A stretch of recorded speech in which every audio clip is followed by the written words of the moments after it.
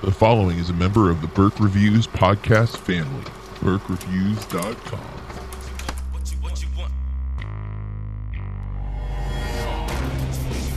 Top 5 movies. Top 5. Top 5 movies. Top 5 movies. Top 5 movies. Top 5 movies. Hey everybody, welcome to Top 5 Movies. I'm John Burke, and with me this week is only my guest, Craig Seibert. Hey, how you doing? Very well, sir. Corey and Mike were unable to be a part of this interview, but luckily, Craig and I go way back, and so we're going to be kind of reminiscing a little bit, catching up, and then learning a little bit about Craig's movie history, and then hearing his all-time top 5 movies, where I will criticize him and make fun of him as much as possible. Just like old times. There it is. So how's it going, man? It's good. It's fantastic. I just got back from a conference, a learning development conference from Phoenix last week, so I'm trying to get back on regular time, but everything's going great. Fantastic. And Craig and I, we met playing music. Actually, I guess when we met, I wasn't playing anywhere. I was managing a friend's band, and I you can't see, but I'm using quote fingers for managing because I basically just showed up at the shows. But we met, and I ended up auditioning for a band that we called Contrast at the time, which found out today, by the way, there's I think a pair of rappers who go by Contrast. Oh man. Because I have our music uploaded to my Google Play account, because when you subscribe, you can like upload your own music to it. And nice. So I was looking for it, Contrast, and it like pulled up these two guys. I'm like, wait, that's not us. And then I like scroll down, and it's lumping our album in with their albums on my Google Play. I'm like, well, that's weird. It's like, at least you get a good mix of genres there. But we were in a band called Contrast for just under 2.5 years. I played a bunch of shows. Two of my biggest shows, like two of the highlights of my life, were opening for Seven Mary 3 and Nonpoint with this guy right here, with Craig as the lead guitar player. Yeah, when I actually was born in Ohio, but I moved to Florida when I was about 12, floated between Tampa, Land O'Lakes, and Lakeland. And when I got to Lakeland, a friend of mine from high school, wanted to start a band, and we started a band. We started playing acoustic, picked up a drummer, picked up a bass player. The bass player didn't work out, and there's actually pictures of us playing with the original bass player and John standing like in the stage, in front of the stage, watching us. And then like 2 weeks later, he's like on the stage with us. Yeah, it was good times, and I love those times when it was happening. And I look back now, and I love them even more. Which at the time I didn't think that could be possible. Especially no band ends well. I don't think. Like we had, it was a little bit of a fallout. Yeah. But everybody's, we're older and wiser, and we've all mended. In fact, now that I think about it, I'd like to have the other guys all be guests on this podcast at some point. So that would be awesome. But we went through another change too. We ended up with another drummer who I had played with most of my life. In fact. That when I was a musician, Mike Coxwell, who will surely be on this podcast at some point. He's, I spent, God, how many years with that dude playing in bands? But I haven't played an instrument like actively for 8 years. So we're really going to have to get your chops up to have a reunion. Is that what you're saying? Big time, yeah. Although some of it is like riding a bike, man. It does come back pretty quick. And I had I'll be playing a lot soon. I had a cool moment. My daughter and I went and saw Lady Bird for my third time, her second time this past Monday. And when we were leaving, she looked at me and she's like, I've been meaning to ask this for a while, but can I learn to play guitar? And I was like, yes. Let's start right now. Yeah, so I'm going to have to get my acoustic out and tune it up and start showing her some chords. And then I was like, are you sure you don't want to play bass? And she's like, well, isn't that harder? I'm like, no, it's a lot easier. But I was it's different. It is. And I was like, you know what, though? I started with guitar, so we'll start you there, and then you can work your way around. Because, that's where I started with guitar, and then I realized there was way more job opportunities as a bass player. And, yeah, and proven as I went from band to band to band for a good 6-7 years there. But Craig is a music enthusiast, so much so that you've started a podcast. I have. Music Musing is the podcast we started. I actually carried it on my blog, on my WordPress blog, for quite some time. I think we're up to episode 10. But I just recently got it on iTunes. It's out there. If you look up Music Musing and look for my last name, Seibert, Sybert, you can find it out there.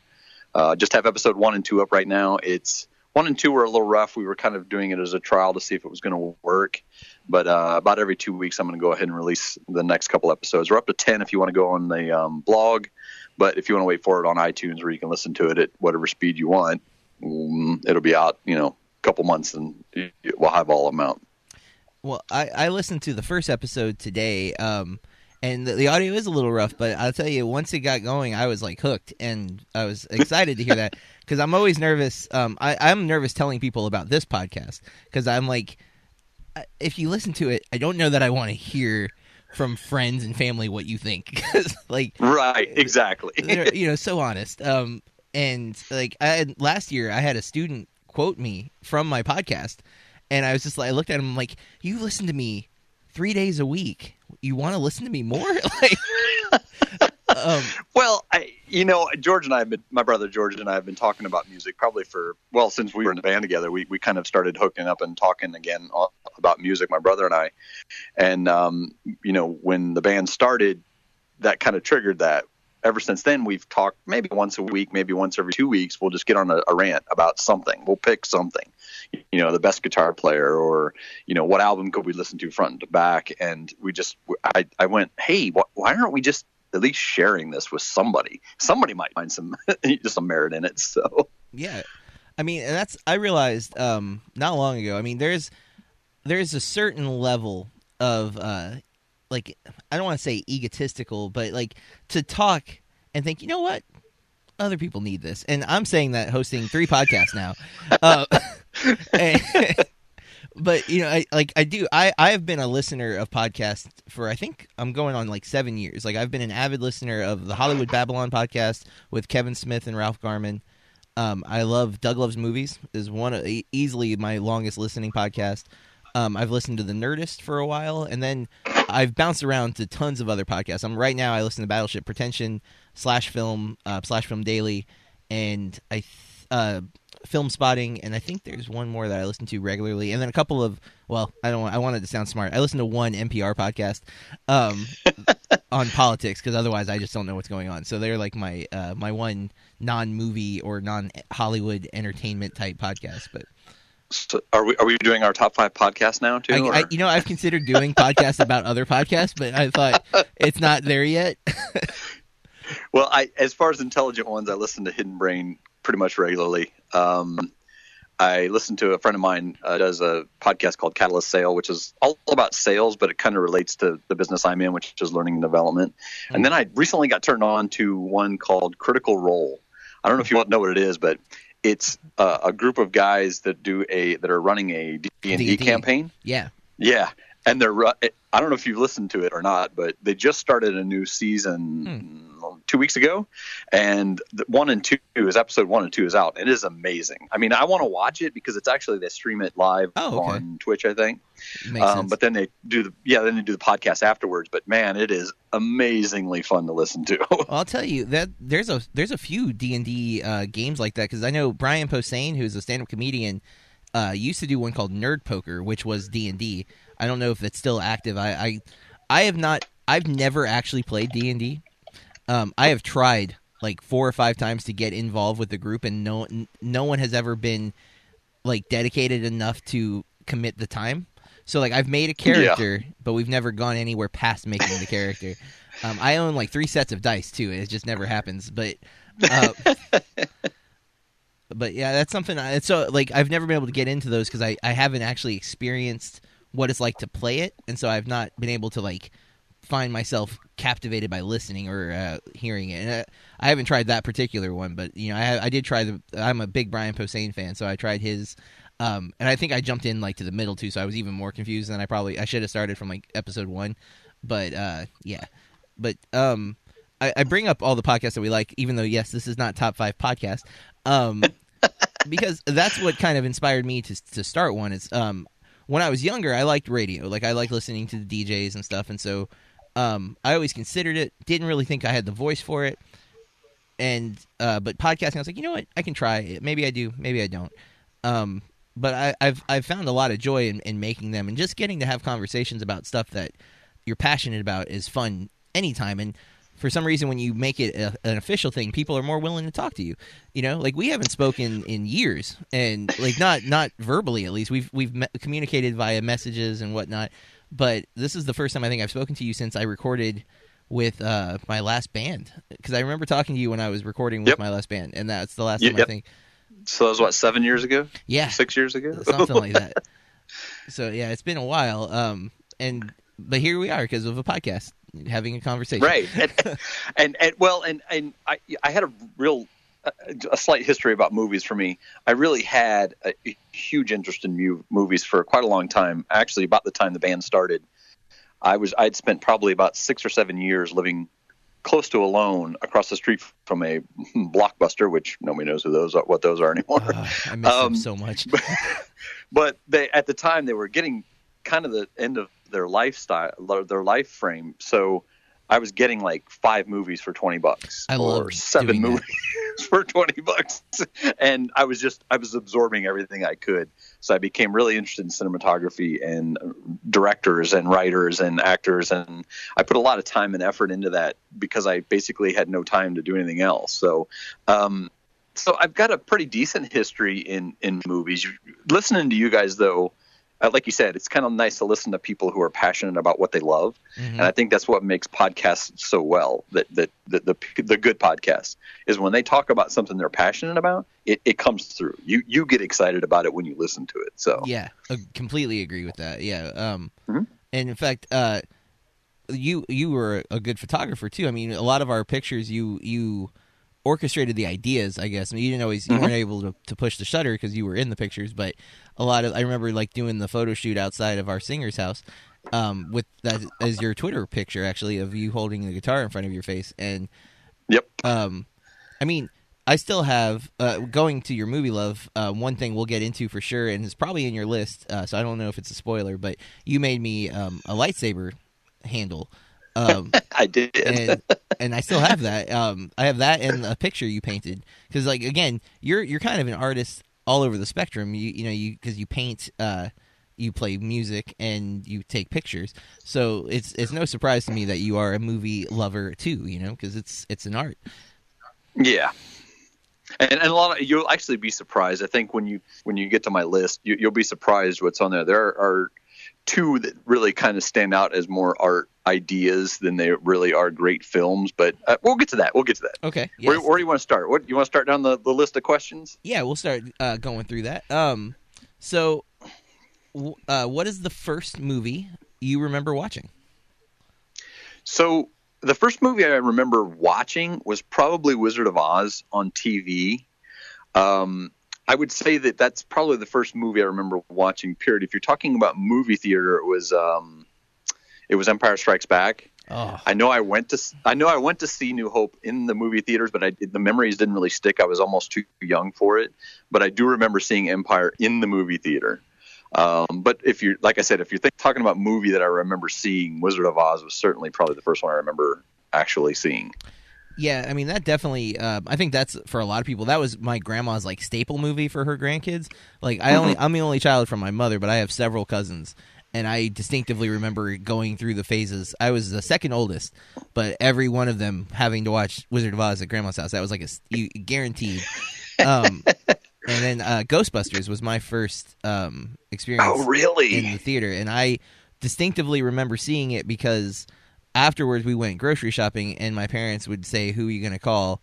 Ghostbusters, and that was before my dad left. Like, I would just, Ghostbusters, and I've still, to this day, I am a huge Bill Murray fan. In fact, at South by Southwest, there is a Bill Murray documentary, and I am all over that. Like, I am going to be at that screening for sure because I love Bill Murray, and it all started when I was I want to hear about that. Old. Oh man, I can't wait. I am so pumped about South by Southwest. They keep announcing more movies, and I keep getting more and more excited. But Well, before you go on, it's funny you mentioned a story right after the movies, and in seeing Empire, I have kind of a funny story after the movie as well. I actually went with my brother and one of his best friends and his best friend's older brother who drove us, and he had I think it was a 80 Pinto wagon, might have been, or no, it was one of the little coupes, and we were driving back on this long road that goes back to his house, and we were dodging asteroids.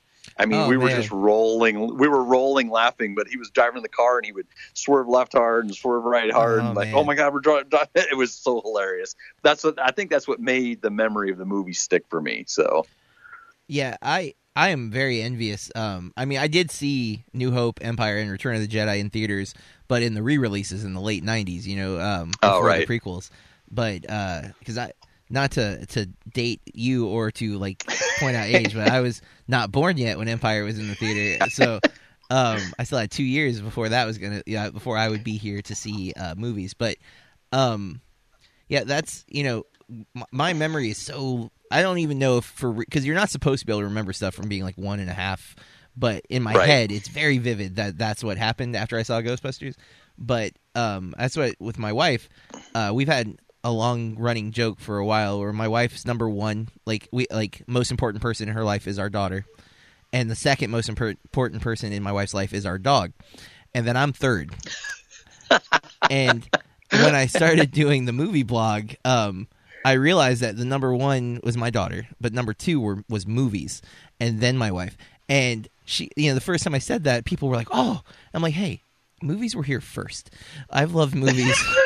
Since I was like 2 years old, so it's a good point, but yeah. But again, I'm underneath the dog, so I feel like it's okay. Oh, I know. But oh yeah. So the next question that I like to ask after hearing what your first movie was is, if there was a movie character that you could be, who would it be? Okay, I had to bounce because there's two parts of me that these two characters fit, and I know it's passé to pick two answers for one, but the first one would be Uncle Buck. I'll explain. Let me explain. So in the story, he really goes from wanting to be a bachelor and a child to being thrust into life and taking care of kids and being a responsible person, and he hates it because he wants to be this child, of hobbies and not being responsible for anything. But by the end of the movie, he ends up loving it. It becomes his life. And that's kind of the general feel of where I've been, is I wanted to be young for forever. I wanted to play in a band, and I wanted to paint paintings and play cards until 2:00 in the morning. And once I got into a family, though, it was the right fit for me. It was just I didn't want to at first, but it just became my life. The other one is Neo, and it's almost because every job I've had over the last 15 or 20 years, I've seen through the problems and the code that fixes those problems. So when I see somebody doing something that is taking them 45 minutes to do, and I know the solution that would take them 5, I jump in and I say, stop what you're doing, sit down, let me show you how to do this the right way. And I've just felt that way at every job I've been at. Even though I have a profession, it seems like I know a lot about a bunch of little things like Excel or Word and stuff, and I can just jump right in and show them the key to it. I can see like the code behind the scenes. So I'll now you can laugh at me. Go ahead. Well, no, actually, I like both of those answers, and I can relate to the Uncle Buck thing. I was 22 when I met my wife, and at the time I wasn't thinking. I just graduated from college. I just joined Contrast. In fact, my first show with you guys is synced up with our anniversary. Like when we celebrate our anniversary, January 14th, and that was the first show I played with Contrast. So it's like this weird history. That stage in my life was a lot of things happening. I just finished college. I met this girl. She has a child who then I end up, falling in love with both and becoming a dad. And so totally connect with the Uncle Buck story. And then Neo. I love The Matrix. And I too would say I often say I'm a jack of all trades, master of none. Like I know a lot about everything, but I wouldn't say I'm an expert at anything. Like Right. I can get by, and so I can relate to both of those. I like both of the reasons too there. Although I am a little surprised. I was expecting someone from Star Wars, but I'm content with it not being. I'll give you a spoiler. I don't think anything. Well, I take that back. I actually mentioned something from Star Wars, but actually, I don't think any characters or movie-related items come from Star Wars. It'll be weird for you. I got it. Okay, oh, cool. Because since I know that now, I'm going to ask: have you seen the Han Solo, the Solo, a Star Wars story trailer? Yes, I did.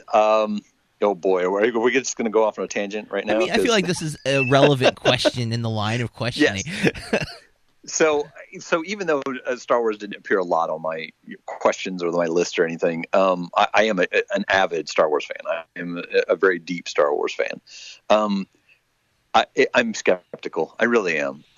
When Rogue One came out, the obvious gap between what happened in, between the beginning, just before the New Hope and the end of Episode 3 was appealing to me to see that in form. They were kind of going on a story that was already there, but they had to build, the details around it. Yeah. So I was kind of anticipating that. The Solo story, I don't know. There's like mentions of his history here and there, very small mentions, and are they going to embellish on that? Are they going to even touch on those? Are they going to make them? Are they going to ruin my my image of how he got the Millennium Falcon? That's my worry on that show. And I mean, the movie looked a little over the top in the previews. I'm kind of worried about that they kind of went a little overboard on it. I'm definitely skeptical too. Anytime you mess with something that you love, we're always going to be a little apprehensive, right? Like that. Don't screw this up. I mean, even when Force Awakens was coming out, everyone was like holding their breath, like, "Oh, JJ." And I think most of us side with relief. There were some haters, but I think mostly it was positive. I don't get the hate for Last Jedi. I loved Last Jedi. I do too. But this trailer, I loved. I am a huge Donald Glover fan. Like, I can't emphasize that enough. Like, I just think he is a genius. Everything I've witnessed him in, I love him in Community. I love him. I love Childish Gambino's music, and I love him in Atlanta, which is a show he directed, wrote, and stars in. And he looks great as Lando. Like, I'm really excited about Lando. The problem is I don't know. Obviously with the trailer, you're just going to get some hints of what's going on. Mm-hmm. I don't know how much he's going to play a part in the movie. I know, and that kind of worries me. If he's in there for 10 minutes the entire movie, I'm going to be let down. Yeah, big because time. They've always made it like they were so close, and it was such a big deal for them to be so close to each other that I have a feeling they're just going to. I think that's probably the biggest letdown for me would be to have their vision of that friendship and companionship just be a small part of the movie, just a hint. Yeah, I hope not. I will be severely disappointed. And I like Alden Ehrenreich, I think is his name. I like him, what I've seen him in, which he was in Hail Caesar for the Coen brothers, and he was in Warren Beatty's Rules Don't Apply, which I didn't love the movie, but I thought he was really good in it. So I like him. I don't know if he can be Han Solo, Yeah. And he seems a little fast for Han Solo. Han Solo seemed to be smooth and cool. Maybe that's where I was getting the idea that it might not be what I want it to be. Yeah. And I mean, obviously there's the whole director debacle with Lord and Miller being let go early and Ron Howard coming in. That doesn't usually bode well for a movie, but this Lucasfilms has not done. I want to say they haven't done any wrong, and then I always I'm like Jar Jar, and then I have to remember. But yeah, I have high hopes. I probably too high. I need to calm them down, but because that's a busy month that they're coming out too, because it's supposed to come out in May. Deadpool 2 is coming out in May. and Right. Avengers: Infinity War is supposed to come out in May. So it's like, wow. Like, Yeah, that's up. They're up against a lot at this point, and I'm assuming they're in post production at this point, right? they should be done at this point. I know he was editing in December. I hope they're done at this point. But the fact that we just got a trailer, they could still be doing final touch ups or something. But Right.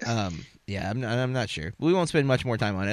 I had to ask, knowing the history of Star Wars, that I had to at least hear some thoughts. I haven't got to talk about it really with anybody either, so this is a good opportunity.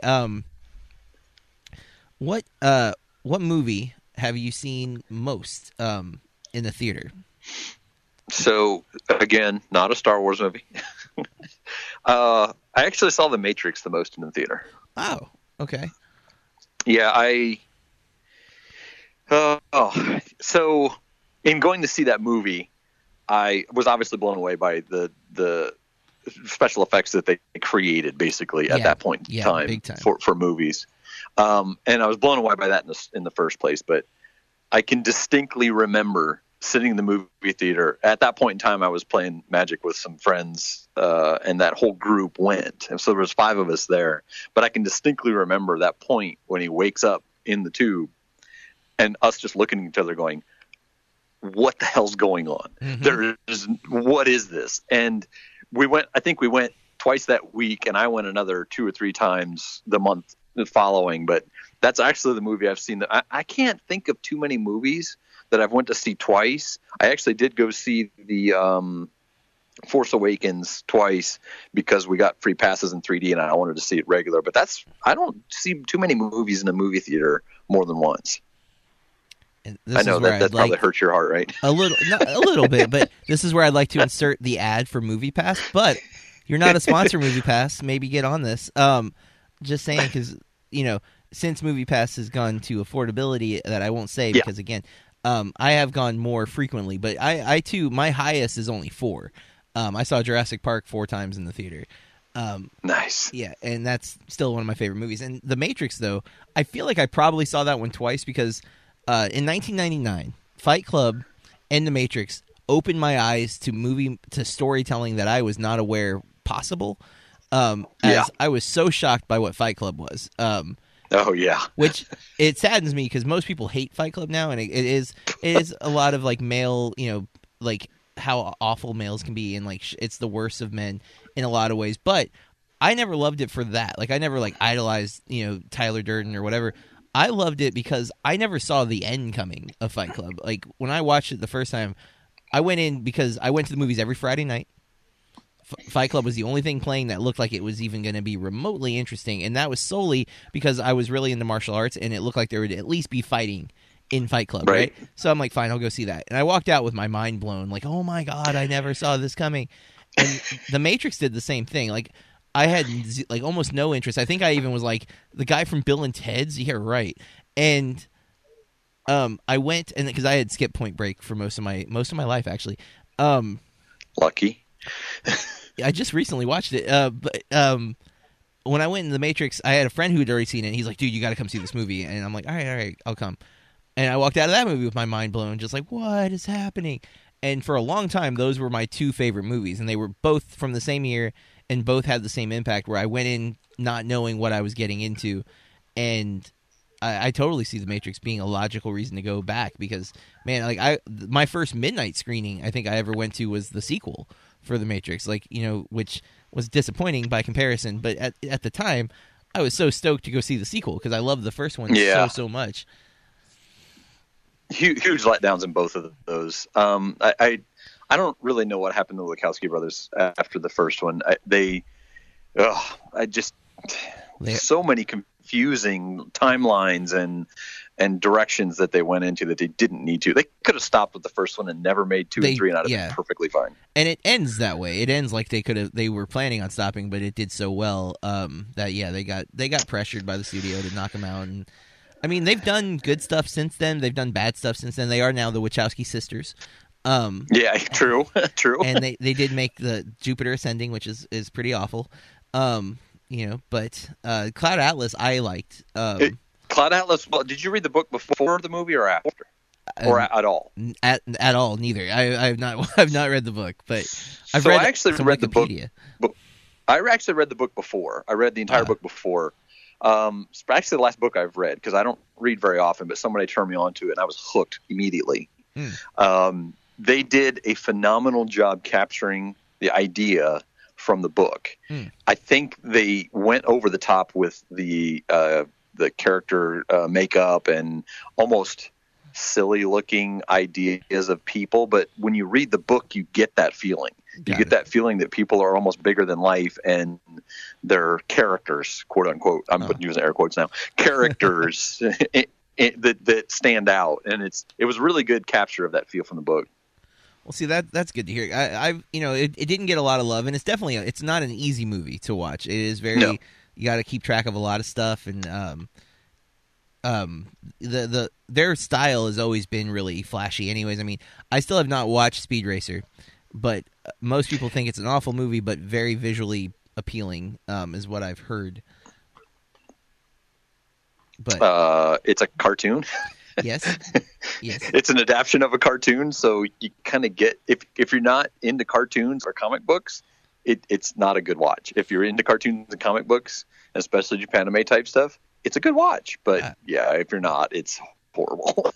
I've had it for a while now, as I tend to do, because like you said, when Blockbuster was doing the 5 for $20, I bought a lot of stuff that I've never watched. And then FYE used to do all sorts of used specials all the time, and I would snag. This one's the same price, so I'll get this one, and I'll watch it eventually. And I'm working through my collection, but it's taken a while, especially because they keep making more of these things, so it's not getting any easier. Yep. So that question was for The Matrix, and you noted you don't go to the theater, not for The Matrix, I'm sorry, for the theater, and you don't go back to the theater very often. So, what's the movie you've seen the most? Period. So it's probably a 3-way tie between Star Wars: A New Hope, all versions put together, The Matrix, of course, because I've watched it many times. Yeah. Actually, I've probably seen the Animatrix about as many times as I've seen The Matrix, which I don't know if you know what that is, but it's the little vignettes they created. Yeah. I've only seen it once, though. That about every time I watch The Matrix, I have to put the Animatrix on because there's so many stories related to The Matrix. And the third one's honestly World War Z. Wow. Yeah, I have probably watched that 10, 15 times in the last year and a half. That's interesting. Well, it's big spoiler alert. It's actually on my 5. It's I don't know what it is about that movie, but the opening sequence, the entire opening scene.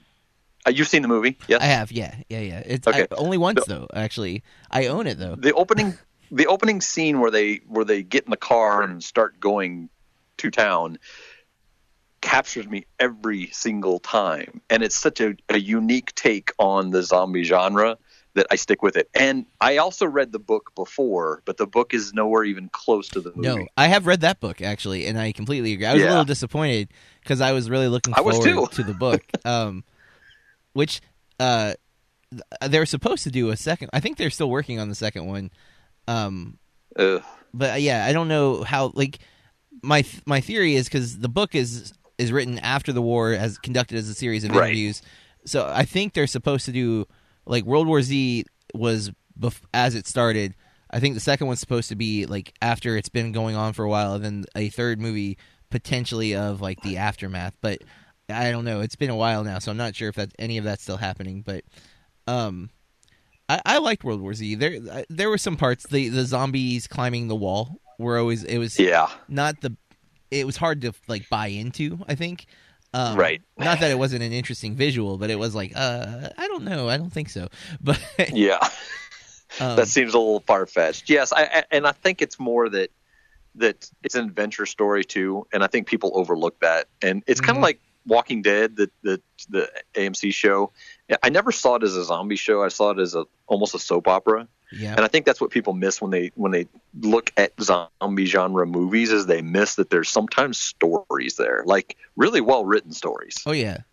Well, in fact, I'm gonna do two things here. One, have you seen Train to Busan? I have not. Okay, it's on Netflix if you have the streaming service, which I hope I do. It is I have Netflix and Amazon, so perfect. That's what I am as well. Train to Busan is a Korean film though, so it is subtitled, but it is Okay. I think one of the best zombie movies made, like especially for the story. The characters have so much depth, and so you are so invested in them. It's just an amazing movie. Cannot recommend that enough. And then okay, writing it down. in recent years, because like a lot of my movies that I watched a lot aren't ones I'm necessarily proud of. Like I've seen Wayne's World way too many times. As a kid, I was like obsessed with Wayne's World. And then Happy Gilmore and Billy Madison are on that list too. I watched those far, far too many times. And honestly, Wedding Singer as well. Ooh, Wedding Singer's a good one though. I love the music in that, and so it's hard not to. And then, but in recent years, even the last decade, I haven't really found a movie that kept pulling me back in. Like even going back to 2000, Matrix and Fight Club, I watch regularly enough. But my favorite movie, the movie that I list as my number one movie all time, is Scott Pilgrim versus the World. And that was the first movie in a long time that I kept going back to it. Like I couldn't get enough of it because it feels like Edgar Wright made it for me, as the video game integration, the fight, the martial arts, the music, everything's just like picked from my brain. And like, here's a movie that you will enjoy so much that you won't know what to do with yourself. And then you make the main character a bass player, and it's just like, come on. This movie's literally made for me, right? Like Edgar Wright's like, I'm making a movie about you. Yeah, I wish. But yeah, so that's I think now at this point it may have surpassed. It maybe not, because as a kid I literally did live on like Wayne's World. Like I would watch one movie for like a summer. I would just like the videotape would end and I would rewind it and watch it again. Like that was. So I'm pretty sure Wayne's World has the record, but. Scott Pilgrim has definitely got the record for as an adult picking a movie and rewatching it more than one, more than just a couple of times. Yeah. And I have taught it as well, so I've shown it countless times now to like 5 years worth of teaching film. So I've seen it every time I've taught it too. So like I've seen it an insane amount of times, and I love that movie. So I just had to throw that out there. Interesting note actually. At my job, we have a lot of connections with different people, and we have a couple of Harvard psychologists that come once a year and like talk to our students and stuff. And one of them is really, really good friends, or now I have to say was, which just made me really sad. He was really good friends with George Romero. Oh yeah. And I ended up talking to him about movies, and he's actually on. There's a special feature on one of the World War Z DVDs that is a panel. And it's Max Brooks, George Romero, and this guy, this psychologist, talking about zombie movies. And Dr. Schlotzman, I think is his name. I'm like hesitating because I don't want to say it wrong, but I'm pretty sure that's right. And so I'm like, this guy's a Harvard psychologist, but he's on a Blu-ray somewhere. One version of World War Z, he's on this Blu-ray doing this panel with George Romero. And I was talking to him about movies. And I was like, my favorite, I really love Scott Pilgrim. And he's like, oh my God, that's such a great movie. And I'm like, all right, Harvard psychologist just validated my point of view. So you had to like melt right in the spot. You're like, yes. Yep. Like anyone who doubted me, Harvard psychologist. So, and that kind of is a good build-up, because I said why Scott Pilgrim connects with me so much. Why do you watch a movie? Like, what about a movie pulls you in to make you want to watch it? We know it's interesting because you got two questions in a row here that I kind of answered the same way, so I'll kind of lump them together. Sure. What I like in the movie and why do we watch a movie is basically the same thing, and it's bottom line, it's story for me. I can get past bad cinematography, bad acting, bad casting, bad lighting, bad timing. I can get past all of that if the story is really good, and that's what pulls me in. A lot of times I get unfortunately I watch a preview, and if I see a good preview for a good story that I think is going to be a good story, I'll go into it, and it usually ends up being a good story. But I've missed some really good movies because the preview hasn't been enough about the story. It's been more about the action. Like there was a movie I saw years ago. Is it Snow Falling on Cedars with what's his name? Ethan Hawke? I don't know. I like Ethan Hawke a lot, though. if you watch it, there's a spoiler that I could say right now, but I think honestly, if you dove into it, you might like the movie. So I'll leave that out. But I saw the preview for it, and I went, man, this movie looks horrible. Like 3 years later, it was one of the ones that was, $3 for $1 or something at Blockbuster, where they just were trying to get rid of it. I bought it and watched it. And it was one of the best movies I'd probably seen in 10 years. It just hit me that the story was really good. And it has kind of that Matrix Fight Club end to it. Is that the right movie? Is it Snow Falling in the Cedars? It is, yeah. And Richard Jenkins is in it, and I'm a big fan of his. So I'm like, oh, snap. Yeah, you might as well check it out because it was one of those ones where I went by the preview and I didn't go see it. And then a couple of years later, I went and got it just on a whim, and man, it blew me away.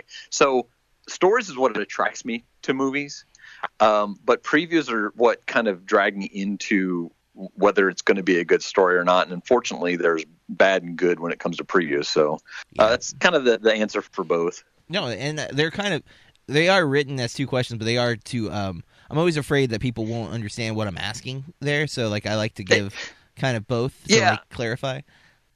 Yeah, and I think again that I watch movies because of stories, and I watch movies because the preview tells me that it's a good story. Mm-hmm. So I look for that in the previews, and unfortunately that is my misleading sometimes, where I miss out on some good movies, or they kind of dupe me into thinking it's going to be a good story, and I get there and what they've shown in the previews is really the only good part of the story. So why I watch a movie is because of previews, but I'm looking for the story, and what do I like in a movie is going to be flatline story. I've seen lots of really good action adventure movies that have really good action scenes, but are horrible stories, and they're very forgettable at that point. Yeah, I am a very much a story person myself. I do, I can like a movie that doesn't have a story. I don't need a story for a movie to be enjoyable, but I definitely, stories what I latch onto. It's what will really pull me either towards loving a film or disliking a film, is if I connect to the story. Right. And that may be why we like podcasts, because essentially it's listening to people tell stories. True. With that, then, I don't know if this might already have been answered too, but what movie surprised you the most? Well, it's interesting because I read this question, and I read it two different ways. And I read it as, what movie surprised me the most? And yes, we answered it with The Matrix. I was just blown away by the ending. But I also read it as, what movie surprised me, kind of what I just answered for the other two questions. Yeah. What did I go into thinking, it's going to be whatever? Honestly, for that movie for me is Big Hero 6. Oh. I went into that movie thinking that it was going to be kids, fun, group of kids get together, have a little action adventure, and then, the story's over.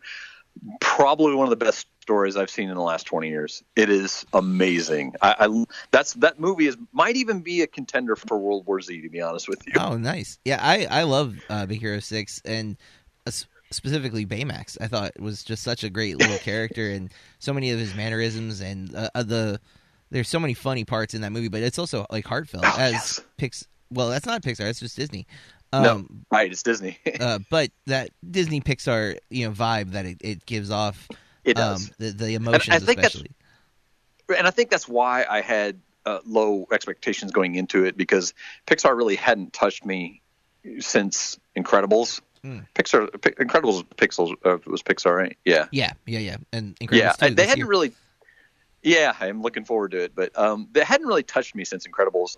The second Monsters Inc. movie was kind of lackluster. Yeah. There was another one I watched right after, but after I watched that one, it was kind of, I'm steering away from Pixar. And the preview gave me that feel, even though it was Disney. It kind of gave me that feel of, man, this is going to be, cookie cutter story. I'm going to see the same things and with just different characters. But watching it with my son and just rewatching it again, it's such an amazing story. It's well written. The characters are well developed. All the characters are actually well developed. Just fantastic movie. Like I said, it might actually be up there for the most watched in recent times with World War Z. Yeah, I like that film a lot. So that's a cool one. definitely a one that I like. I like hearing stuff like that because that is. I actually haven't seen some big animated films. Like my students always freak out because I've never seen Iron Giant. But I was wait a minute. You hold on. You've remedied that though. You've watched it, right? Because you've watched it. You had to watch it. I right? still have not watched it. But it came out at a time when I was like too cool for cartoons. You know what I mean? Like where I was like, I was just getting out of high school, going into college. I think it's like I was in high school at least, and so I was like, whatever, stupid kid movie. And so I've just never gone back to it. And I'm not a huge Vin Diesel fan, so at this point, that's like become kind of like, well, now I don't know if I want to watch it. But I know he just says, I don't even know if he just grunt. Like I don't know if he says. No, he actually speaks a couple words in it. Okay. But I will save you. It honestly, the story's not deep. It's not groundbreaking. I think it was just timing for that movie. It was timing for. I think the genre of kids movies started to sway at that point, and I think there was a little more adult themes in it. It became a little more, this is a little deep for kids to understand towards the end of it. And so I don't think you're missing much. It wasn't a stellar story. It was pretty decent, character development, but it was more a social comment towards the end of it, and it got to be a little preachy. Yeah. Yeah, but I'll tell you, man, kids still have fun. And, of course, my students now, my freshmen were born after 2000. Like, that's the craziest part to me is, like, my head's still not wrapping around that yet. Like, and so, like, when they are like, you haven't seen Iron Giant? I'm like, why have you seen it? You were a baby. But, yeah, I guess their parents were fans of it or something. I don't know, maybe older brothers and sisters in some cases, but...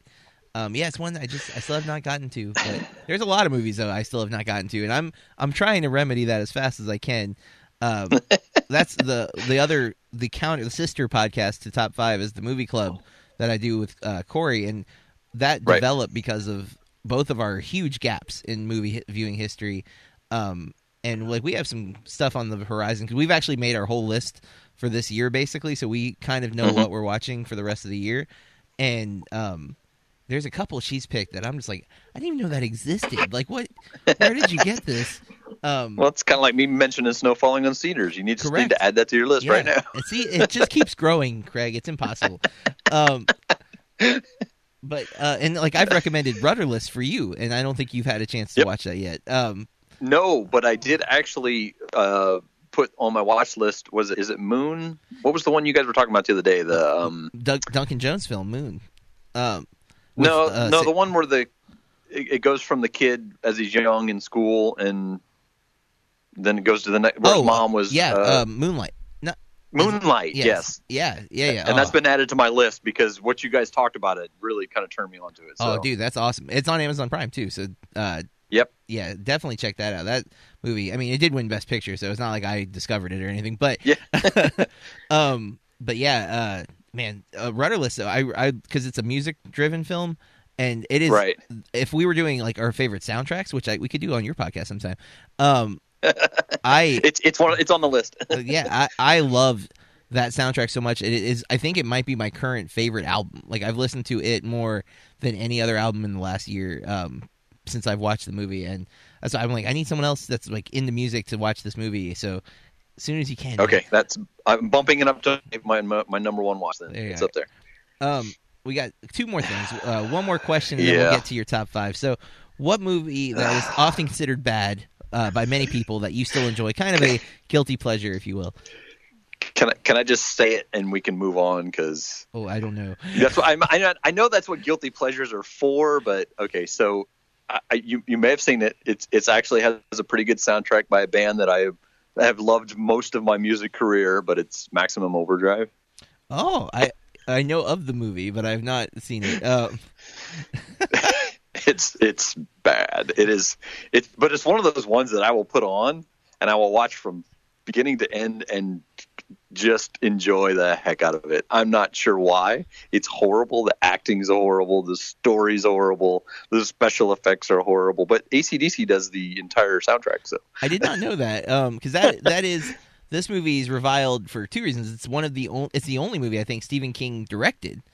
Yes, and so that's why it has a Emilio Estevez Yep. When he was still relevant, though. I mean, this is 1986. Yeah, he was hot. I mean, he was a hot commodity at the time. That I have not seen it. I am familiar with it mainly because of it coming out last year. All of Stephen King's adaptations and/or this particular adaptation that he directed have been discussed like all over the movieverse, like the movie podcasts and whatnot. So one I've not seen, but okay, guilty pleasure. Yeah. I wonder if AC/DC's proud of the fact that they score that their soundtrack. Well, I'll go a side note on it real quick, just in music. There's actually recordings of bits of songs or bits of fill-in where they actually filled in between scenes, where they're building to the next scene. Where those recordings aren't out there anywhere. You can't get them anywhere. They weren't even on the soundtrack. So it was just kind of impromptu stuff where they, literally did a fill between two scenes. Like if they showed an aerial view of the trucks coming into the truck stop, it was just them kind of filling in, just playing, noodling around the guitars. And you can't really find it anywhere. I've looked everywhere for it, and I cannot find it anywhere. But they did Ride On is in it, and it's a really weird version because it's got like an echo to it, to his voice. Huh. So yeah, there's some unique stuff on there that AC/DC that they did just for that movie. Well, that's an interesting bit of trivia, though, that I don't think most people would have known about Maximum Overdrive. So there you go. Yeah, music. Guilty pleasure brings in some facts. All right, that leads us to the main event of our show. We're going to look at Craig's top 5 all-time favorite films, starting with number 5, working our way to number 1. And since Corey's not here, I have to do this. Spoiler warning, folks. There is a very real chance that we will give details about some of these films that you may not want to know until you've seen them. So feel free to look at the show notes or check BurkeReviews.com for the list of Craig's top 5 films. And you are ready to go. Number 5. Number 5 is actually, I got to watch this just 2 nights ago. My wife had never seen it, and she fell in love with it as soon as she watched it. But it's Royal Tenenbaums. Oh, I'm such a Wes Anderson fanatic. Oh, me too. It was really a toss-up between that and Rushmore, but Rushmore is more of a I love Schwartzman in Rushmore, and I love the movie, but the story is really thin in Rushmore.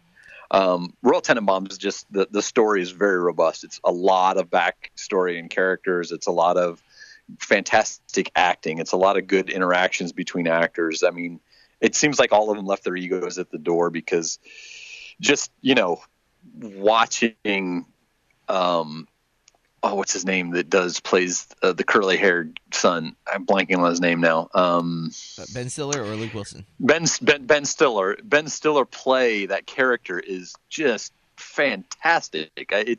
He's almost a shining stand out in that movie for me, but Gene Hackman definitely takes it. I mean, he takes it in that movie for me. Now this I've seen all of Anderson's films. I think I've only seen this one once in its entirety, and I've seen clips. I've seen Rushmore countless times. I am a huge fan of coming of age movies, and that is what Rushmore is. So Rushmore and I love Jason Schwartzman, as you mentioned.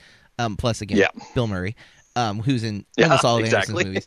But yeah, I just my students are studying montage right now, and so one of the Anderson's montages are always unique and different. He doesn't follow the modern montage. In Rushmore, we have when we learn about Max, we see it through the yearbook, and we see all the different clubs that he's in. And then the reason why they saw the clip from Royal Tenenbaums is Luke Wilson cutting his hair and shaving his beard. And that's great. I love that sequence so much, and it's all jump cuts, but it's just so fantastic. Well, it's the music that's played. Yes. So Wes Anderson has a knack for putting feeling to a scene with the music, and there didn't really need to be any music in that scene, and I probably would have felt the exact same thing that I needed to feel in that moment. But the music made it 10 times better. Yeah, and I mean the lighting in that sequence, because it's like a blue room. And it's yes. I love that scene so much. I do. But I honestly, go ahead. No, I need to buy this movie. I want to get the Criterion version of it. That's actually the one I have. Yeah, I need to do that. I have the only Criterion I have from Anderson is Bottle Rocket, which Corey got me for Christmas, I think 2 years ago. which is his first film. Which Owen and Luke. I've seen it. Oh yeah, I love that, and I'm really bummed because they announced today that Isle of Dogs is going to be the last movie they show at South by Southwest, and I'm leaving the day before the last day. And so I was like, no. That's going to be is that going to be animated? Yeah, it's like it's the same style that he used Fantastic Mr. Fox. Fox, Mhm. The Fox movie. Yeah. Have you seen that one? Because the tone in your voice says no. I started it and I had to stop it. It was at a point. My son was really young. That came out 5 years ago, 6 years ago? A little more, I think. But yeah, it's in more than that. In that ballpark, though. It's not too far off. My son was really young, and it was at a time where we really didn't have time to watch movies. And I put it in, and I started, and I had to turn it off. And I kick myself for it now because it's everybody that has seen it says, "Go watch it, go watch it, go watch it." But I haven't got back to it yet. 2009, so 9 years. But I that's one of the first ones. That's the only one I can comfortably teach because it's not rated R. Right. Right. But it's excellent because it's his normal actors like Schwartzman's in it, Clooney, and is the kind of the oddball because he's not usually in the Anderson films. But yeah, I highly recommend that one. Actually, I think I just convinced Corey to buy the Criterion. I think it's on Criterion now, and she just bought it and watched it and loved it. So, but yeah, okay, we can't spend all the time on 5, but I know. I'm such a Wes Anderson freak. I don't get again. I love seeing him pop up on people's lists because he is. I think he's one of those directors where you either love his style or are completely repulsed by it, and I love it. So I agree. Okay, number 5. I'm going to throw a weird one at you. This is it. I'm trying to remember what year. Let me look up what year it was. 1999. So it's a movie called Mumford. It was actually written by Lawrence Kasdan. Was it directed by him? Might have been directed by him as well. No, just written by Lawrence. Oh, and it was produced and directed by him. One of my favorite people in the media, in the genre. I think that Lawrence Kasdan is the reason Empire Strikes Back was as good as it was. Yep. I think that, obviously he had his hand in Raiders of the Lost Ark. He had a little bit of a hand in Jedi when Lucas would let him. Has done some fantastic movies, but Mumford always stands out as my favorite movie by him. Wow. Talk about story. I don't know if you've seen the movie, but the story is one of those amazing stories with great characters and great interactions between people. Have you seen the movie? I have not. In fact, I don't know. Okay. I know the name, but I'm looking at the cast, and I'm just like, the two leads are not people I'm familiar with. But Jason Lee shows up in this, and then Corey's favorite actress, Zooey Deschanel. Jason Lee actually plays a pretty decent part in the film. Not only that, but he does it. He plays I'm not going to spoil too much for you because it's really good. I suggest seeing it. But he actually plays an eccentric, rich person who has built a really extensive skateboard exit to his building where he can skateboard out through like little tunnels and half pipes. And he actually does that. I mean, he used to skateboard when he was younger anyways. Yeah. So he actually does the actual stunt. You can see it's him doing the whole thing, skating in and out of this, and he jumps out at the end and pops the board up in his hand. It's a fantastic scene, but it's so telling of his character because he's so eccentric, but he's so down to earth. The character development in this movie and the character depth is just amazing. And who is her favorite actor that's in it? It's a joke, but Zooey Deschanel. She hates Zooey Deschanel. Oh, well, it's again. There's so many like partial characters in this movie. Mm-hmm. Like Pruitt Taylor Vince plays a very side character that ends up being crucial to the main characters getting into the society. Again, not trying to spoil too much, but I love Pruitt Taylor Vince. I don't know if you know who he is, but. Yeah, he's in a bunch of stuff that I've seen. Always a character actor. Yes. I remember him in Constantine. I think he was in Richie Rich. I think he was too, but he plays a very, very small part in the movie Identity, which is John Cusack. Yeah, I own that. Have not watched it, but I'm familiar with it. But he plays a really, very small part in it, but he does so good at it. He basically plays John Cusack, kind of, and has to act like John Cusack and does a spot-on version of him. But anyways, Mumford is a movie that I actually own on VHS and DVD. Man. um, somebody pointed out Lawrence Kasdan to me when I was actually in my Akira Kurosawa phase. Ooh. So I was really into storytelling and stuff. And when I told somebody that, they're like, well, you should check out Lawrence Kasdan's film. In fact, Mumford, check it out. It's a really good movie. And I watched it, loved it. Probably one of my, it's certainly one I will go back to when I'm ready for a good story. Nice. I'm adding it to my list for sure. So you, he's actually a partial writer on the Solo story? Yeah. Kasdan is what we're talking about, right? Yes. Yeah. I think he's going to be working with JJ on episode 9. So, oh, yeah, that sounds good to me. Yep. So, he came in. I think he is one of the reasons, though, that Lord and Miller were let go was he didn't like how they were treating Han. He thought they were making him too funny, and not keeping the. It's like Han Solo's always had an edge of comedy, but it's always been the way he is comedic was, I think, being warped by the directors, and he stepped in, right. I think, to help reshape the character to who it's supposed to be, which is why I have some hope in the movie too, is that his involvement is like, okay, well, maybe they won't allow him to be tarnished because he's such a vital character to the series. So hopefully that's all we can do, right?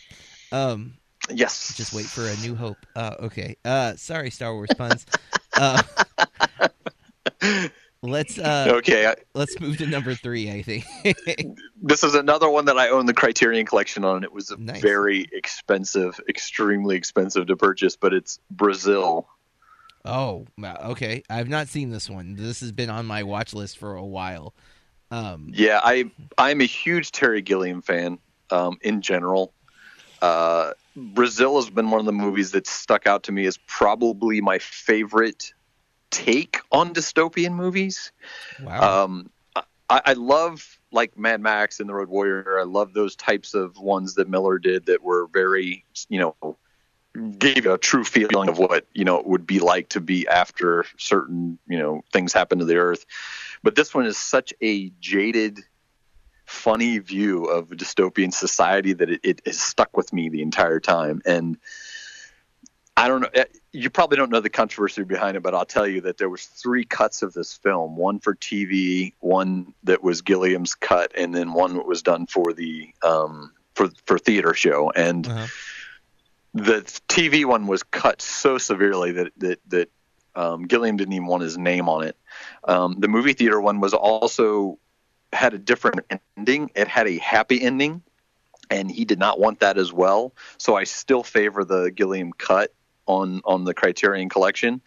But Robert De Niro is in it. I mean, as a very small character, but he's like so inspirational in the entire movie.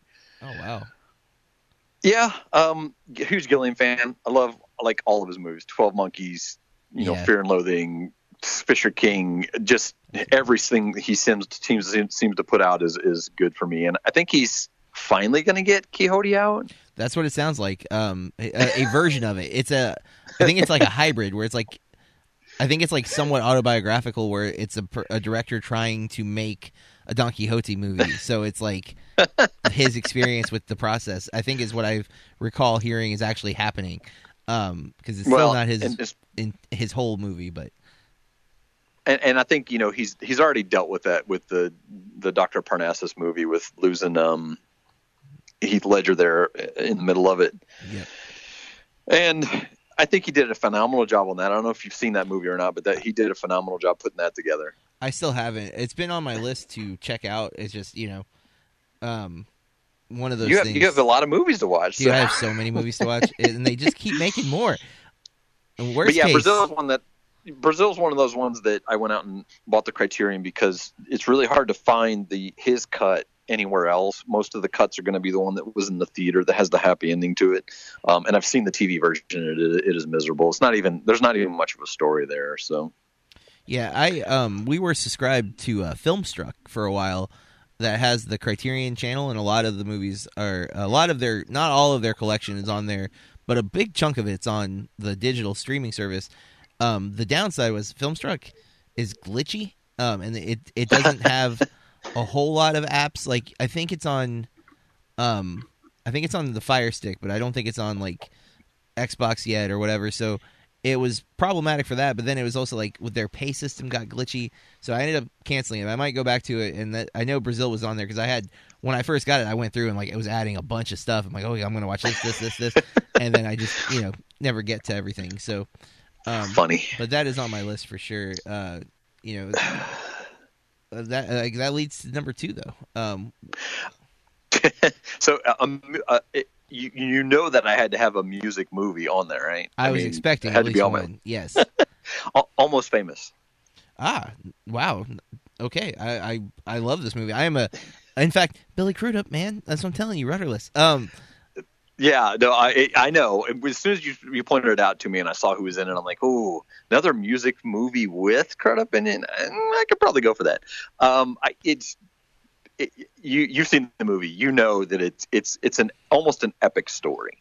It is a, like you said, it's almost a coming to life story for what's the character's name? William. Kid. William. Patrick Fugit. Exactly. And it's almost a coming to age story for him.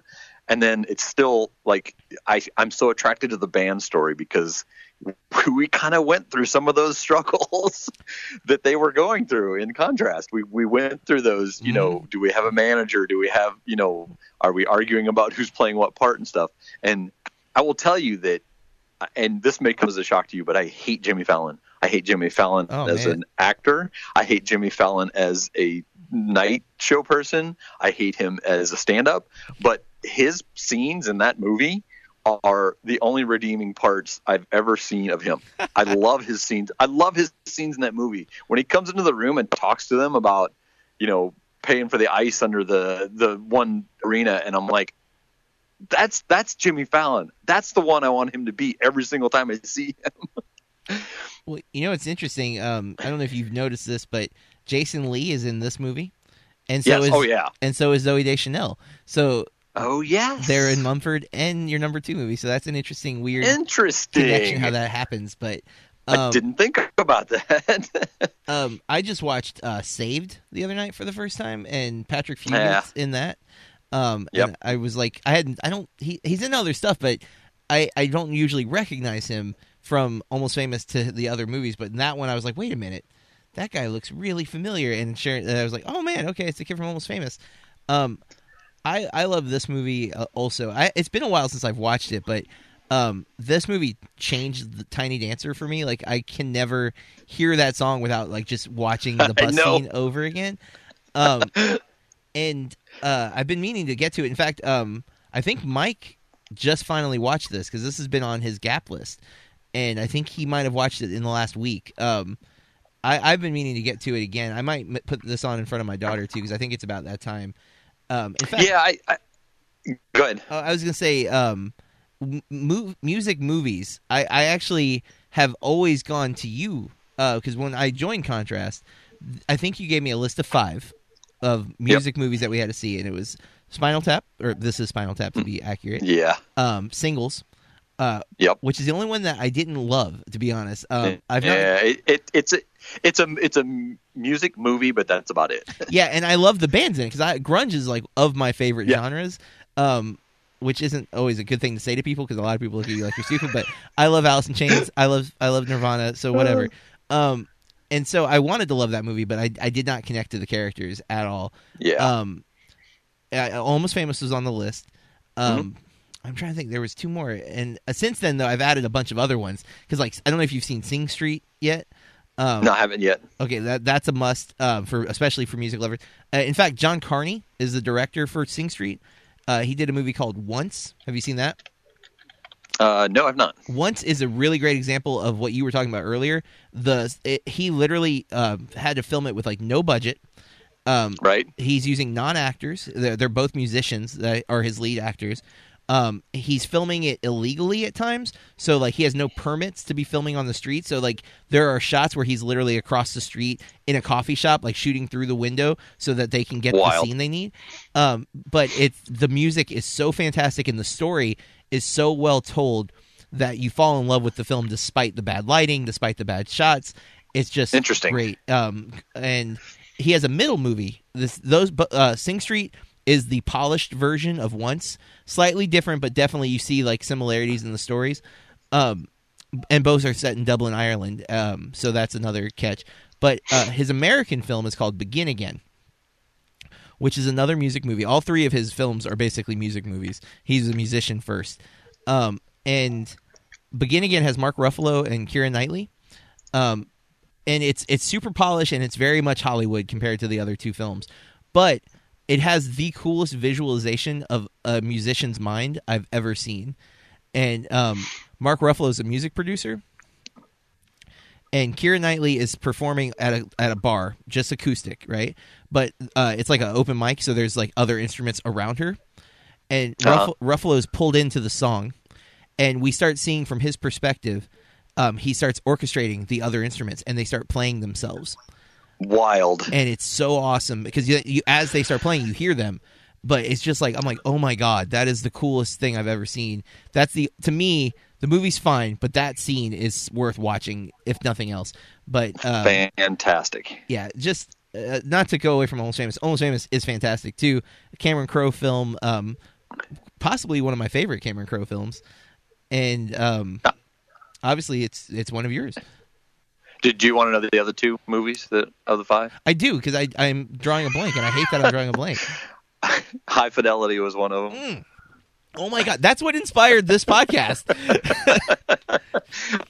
Yeah, I know. As soon as I kind of started tuning into it, I'm like, that seems familiar. Yeah. And The Wall. I mean, The Wall is kind of a classic movie, music movie that you almost have to watch once at least to kind of get the feel to know what you're doing with it. But I am going to go off on a slight tangent before I get to one. Sure. I'm going to tell you that there's a movie called Frank that you should watch. It is also another music movie. No, hold on, stop. Because one, I have seen it. It's one of Corey's favorite movies. But more importantly, at South by Southwest, announced today, is a documentary about the guy. Do you know it's a real person? Yeah, Frank Bottom? Sidebottom. Yeah. No idea it was a real person, dude, until today. Yeah, well, it's embellished. It's quite embellished. If I actually did a little research on him before because I saw that it said something about loosely based on, and I looked it up before the movie, and I kind of wish I wouldn't have because I think I lost a little bit of the embellishment. Knowing what he truly was before. I love the movie. The movie is fantastic. And I think Fassbender is very, very unappreciated in that movie. Yeah. So I mean, the fact that a guy like Fassbender would do a movie wearing a papier-mâché head for 90% of it is insane. But that last scene where he comes into the bar and he starts singing to the wall. Jeez, man. Well, talk about chills. Well, and you have Domhnall Gleeson is one of his earlier roles. And then the director, whose name I'm not going to remember, is the same director from Room with Brie Larson and Jacob Tremblay. Abramson. Yes. And, I mean, Frank is a completely different movie tonally than Room. But yep, completely. But, my God, and Maggie Gyllenhaal in that film, too, is one of her best performances. Yeah, she's really good in that. I hate when she takes front stage, and I think she didn't in this one. She really kept herself back, and I really, really appreciated that from her. She's a good actress when she stays in the back. Yeah, not everyone should be lead, for sure. Yeah, Frank, definitely one listeners you need to check out. At last I knew it was on Netflix. I don't know if it still is or not, but. So number one's going to be very much a letdown probably for you. It's one that has been kin to my heart since I've seen it when I was probably in my early 20s when I saw it the first time, and has stuck with me character wise, story wise, movie film wise, and fight scenes and everything. But it's the 1950 version of Cyrano de Bergerac. Really? With Jose Ferrer. Yeah. I read the play that Rostand wrote for the person Cyrano de Bergerac, and obviously he embellished a lot, made the fight scenes a lot more exciting, made the interactions between him and the female lead much more much more loving and deep. But the movie itself has just been a mainstay for me every time. I feel that I want it to be that when I feel that I need my heart pulled, when I need my action side pulled, that movie is the movie I will put on. Wow. Yeah, that's why I said I've led you up to a bunch of movies that are kind of recent and that we probably share, but Cyrano de Bergerac is definitely one of my favorite stories and one of my favorite movies, even the black and white version. In fact, it was remade not long after, in 1990, 92 with Gerard Depardieu, and it was horrible. It was just a really horrible remake of it. It actually was an old movie, I think in the 30s as well, if I'm not mistaken. But the one from 1950 has been the one that's really stuck to me. Wow. I mean, I'm familiar with the story of Cyrano de Bergerac, partly because of the Steve Martin film Roxanne. Roxanne. Which I saw as a kid with my mom, and I have always remembered it. And then it's been, I mean, the idea of like the poet, like, hiding the poet element, and it's been replicated tons of times by different cartoons and stuff. So definitely familiar with the story. I've never seen the film though. Yeah, the 50s version is it's definitely a period movie. It's a period movie in a time when movies were over the top. I mean, you're talking about, Errol Flynn type movies where the action is brought up by the rise in music, but the action scenes are really good in this movie. The sword fighting scenes are amazing, and they're choreographed really well for the time frame and stuff. Yes, the Roxanne version is actually really good. I love the Steve Martin's playing the part. He plays it perfectly. In fact, if they were going to do a full redo of it, I would love to have seen him in it. But yeah, the original one's what sticks for me. I mean, I have an honorable mention. Oh yeah, definitely. That kind of sticks around that, and I'll just kind of throw it out there that I'd mentioned Kurosawa before, and I own a lot, actually 3 of his Criterion versions of his movies, and Rashomon is one of them. Obviously for the story, so I don't know if you're familiar with the story, but basically there's 4 characters that tell their story of what happened in an incident from different point of views. Yeah, it's literally, I'm looking at the case right now, sitting on my TV. I've had it for a couple of weeks. I've been meaning to get to it, and I've not gotten to it, but I'm familiar with that because it is one of the earliest examples of nonlinear storytelling. Right, exactly. And it's interesting because the first thing I noticed about episode 8 was the fact that they took that idea and put it to Luke's interaction with Kylo Ren. Oh. And what happened in the group is they took it from 3 different point of views. They took it from what he thought Luke's was, what Luke thought his was, and then what it really was. And as soon as I saw the third one, I'm like, they're using Rashomon's idea right there. And I mean, it's a little less blatant because Rashomon is built around really 4 parts to the movie and then a closing where it's start to finish. They tell the exact story from different point of views, front to back, and then they move to the next one. So it's not exactly that way, but as soon as it came up in episode 8, I'm like, man, they're showing a story from different point of views with different outcomes, and it's that whole thing right there. I mean, that if anything, that's Rian Johnson channeling Lucas, because Lucas took Hidden Fortress, which is exactly. a film. Yep, so yeah, he did. It's the right. Star Wars is inspired by the samurai films of Akira Kurosawa, so why not? So yeah, that's really cool. I definitely noticed the perspective thing. I didn't think about where he would have pulled from, so that makes a lot of sense.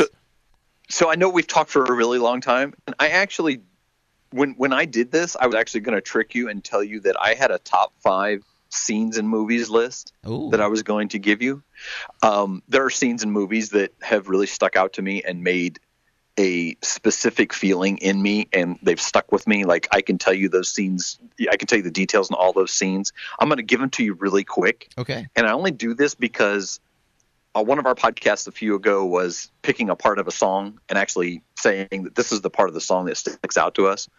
The World According to Garp, the airplane flies into the side of the building, crashes into the house, and they're looking at this house to buy it. Oh. And he goes, "We'll take it." And his wife goes, "Are you crazy? A plane just crashed into this building." And he says, "Do you know what the odds of another plane crashing into this house are?" stuck with me forever. The wake up scene in The Matrix. I don't need to even go over that one again, right? Yeah, no, but that's a great scene. So, the opening shot and the narration from The Road Warrior, because it harkens back to the Mad Max version of Max, and then it kind of fades into the new Road Warrior version of Max. Mm-hmm. And George Miller has a great ability to do that with movies, and just fantastic opening scene, chase scene in that one. Chris Pine and Smoking Aces. The scene where he comes in, where they drive in and basically kill the team that you've been looking at for going to. You've seen the movie? yeah, I have. I'm trying to like. It has been. I've seen it once. I own it. He's one of the skinhead group, Okay. and they come in and they wipe out. What's his name? Ben Affleck. Okay. And the other two guys, and then they came in and they just opened fire on him, and then Chris Pine jumps on his chest and starts talking to him and moving his mouth so he's talking back to him. Oh man, I think I remember that scene. I didn't put together that it was Chris Pine. That's crazy. I didn't either until I went back and watched it, and I'm like, what? That's Chris Pine. That's really weird. It's Steve Trevor talking to Bruce Wayne too. Yeah, it is. Good point. And then the last scene is I'll make this really quick. In Seven Samurai, the original, I own the Criterion Collection. There's a scene where the two guys are trying to hire samurais. They're talking to these guys, and these guys are just making fun of these two, weak, feeble guys, and they're trying to pay them with rice. And the two guys dump the rice out of the guy's hand, and they're so poor and downtrodden that this old man is down and picking up single pieces of rice and putting them back into his hand one at a time. And that scene is just so telling of everything that has to do with movies at that point. And to think that Kurosawa went, hey, I want you to pick up that rice. No, stop. I want you to pick it up one rice piece at a time and put it in your hand. Just insane. Sorry. I had to get that off my chest. I always knew you liked movies. I didn't realize the extent, I don't think, until tonight. And I love it because I went through, I was determined to be a famous musician. That was my goal for the longest time. Hey, me too. Yeah, and but part of it, like, I always loved movies as much as I love music, but I never considered. I knew I wasn't an actor, and because that's what I looked at, I never thought about what I could do behind the scenes. I was always thinking, I'm not an actor, so I can't do movies. And the realization didn't come until I was way too, at this point, I guess I could still do something, but I am very content just talking and teaching film. But yeah. I definitely didn't dedicate as much time to studying it when I was growing up. Now that's what I spend all my time doing. But there's so many things that I wish I had more time with. Like, I wish I'd seen Kurosawa way earlier than I did, and I still haven't seen Rashomon or Yojimbo, which I own all three of. I own Seven Samurai as well on Criterion, and I just I'm so blown away by so many films that I've skipped. Like, we just watched Chinatown recently, which I loved. Oh man, what a great movie! Yeah, I wish it wasn't Roman Polanski, but I know the movie so much. But it's been great, Craig. It was great catching up with you. Those are his top 5 movies. I don't have to do anything for these episodes. And you can follow us on social medias. I'm at Burke Reviews, and Craig, where can people follow you? So I'm at Contrast Band on Twitter, or at Craig_Seibert on Twitter. The second one is actually for my learning and development stuff, but I post some interesting stuff on there. The first is actually for more game, movie, recording stuff. And you want to tell your blog address? Yes. So I actually have a WordPress blog, which I just closed, and I'm going to reopen again because I didn't think about saying that. But it's actually where I house our music musing podcast, so you can go there and check out some of the ones we've done in the past, and they'll slowly be added to the iTunes version. Mm-hmm. But it's Cyber Design, SYBERDESIGN.wordpress.com. It's actually a side business that I had doing logo design, but I've kind of turned it into more of a industry and fun blog for writing about music and talking about music. But that's where you can find me if you guys want to hit me up. Awesome. And Craig, thank you so much for being on the episode. It was a pleasure. Thanks for inviting me. Yes, sir. Everybody listening, thank you. We are every week we have a new episode of Top 5 Movies, either with an interview or with Mike, Corey, and I giving our top 5 list. And then please listen to Burke Reviews Movie Club. Until next time, have a good one.